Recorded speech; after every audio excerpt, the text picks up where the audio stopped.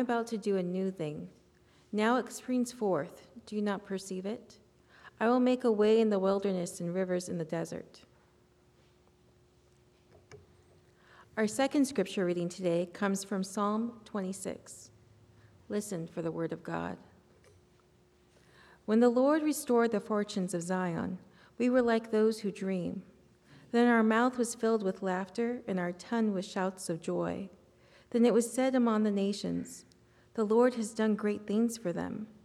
The Lord has done great things for us, and we rejoiced. Restore our fortunes, O Lord, like the watercourses in the Negeb. May those who sow in tears reap with shouts of joy. Those who go out weeping, bearing the seed for sowing, shall come home with shouts of joy, carrying the sheaves. Our third scripture reading today comes from the Gospel of John, chapter 12, verses 1 through 8. Listen for the word of God. 6 days before the Passover, Jesus came to Bethany, the home of Lazarus, whom he had raised from the dead.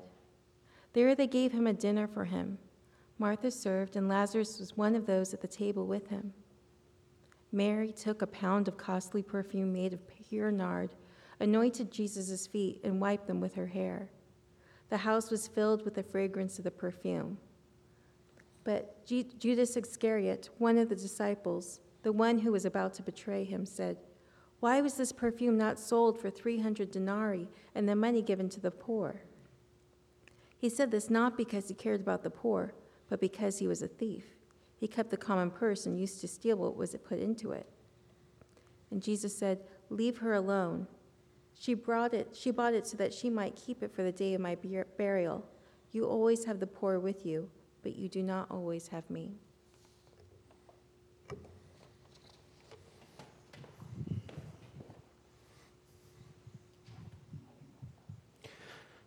I want you to keep the two Hebrew scripture readings in mind when we talk about the gospel. The first is, I am doing a new thing. I am doing a new thing. We don't like new things. They make us uncomfortable. They make us do something that we're not used to. But God says, I am doing a new thing, and it springs forth. Second one is from the Psalm. And this is after the people have returned from exile in Babylon. And it's when the Lord restored our fortunes. We were like people who dream. We were like people who dream. Our mouths were open and we laughed. There were tears of joy. We were people who dream. If we are going to do a new thing and we are going to dream, what will those dreams be? Jesus comes into the family, Lazarus, Mary, and Martha. Remember Mary and Martha, last time they were there? Jesus doesn't tour alone. He's got an entourage. Okay, he's got the 12 disciples and whoever is hanging around. So he goes into the household, and Mary, she decides she's going to hang out with Jesus, and she sits at his feet, and Martha is stuck doing all the work. And she's like, okay, I'm going to have to make the whole meal for all these people. And she goes to Jesus, and she says, would you tell that sister of mine to get off her tuchus and come help me in the kitchen? And Jesus says, she has chosen the better portion. She has chosen what is better, and it will not be taken from her. Mary was the one that sat at Jesus' feet. She listened. She understood. She was not, in Jesus' words, she was not distracted by many things like Martha was. This is a family that Jesus returns to. And once again, Martha is in the kitchen. She's serving. And Mary comes in, and she goes and she kneels at Jesus' feet. And she takes this bottle, this ointment, this costly nard, which is worth a year's wages. So think of a laborer. and what they make in a year, that's how much the ointment cost. And she put it on his feet, and she wept over his feet, and she dried his feet with her hair.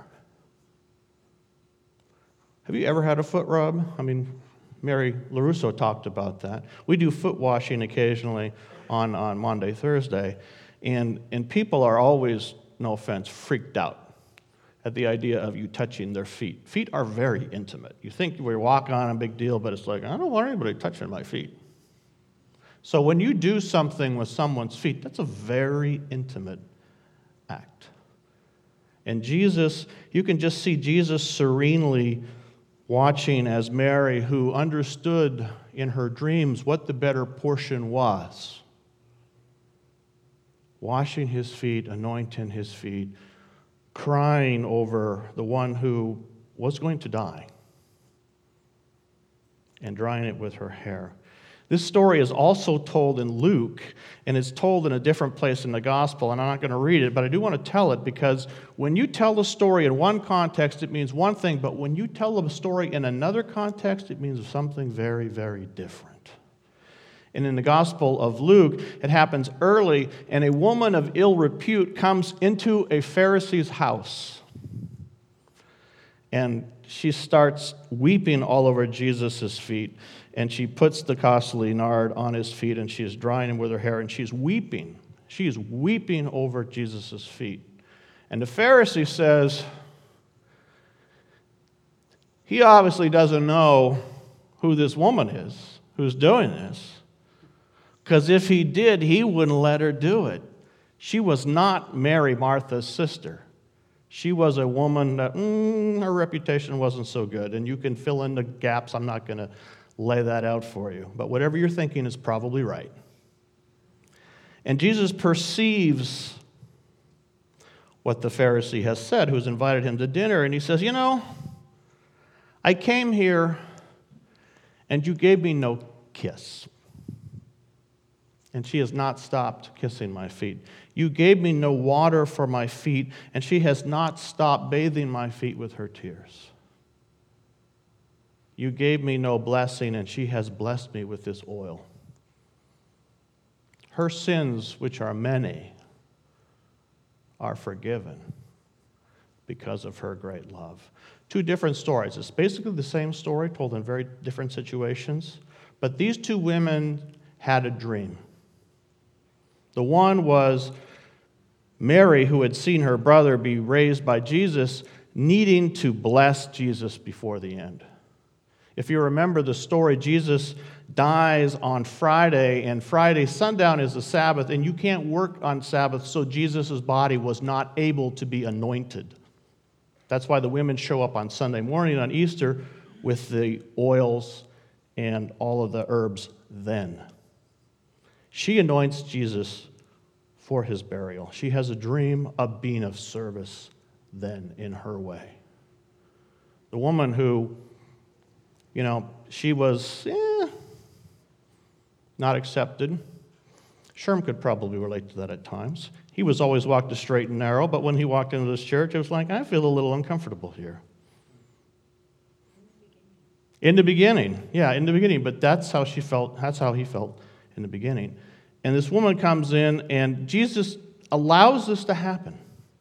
Has anybody ever done something that's really embarrassing socially in front of you? You know how awkward you feel? It's like, oh my heavens. And I can just imagine him being absolutely serene. Because this woman knew that she needed a clean start. I am doing a new thing, says God. This woman needed a clean start, and she needed to do this for Jesus to get her clean start. And you could just imagine Jesus, woman, your sins are forgiven. Your faith has made you well. Your love is enough.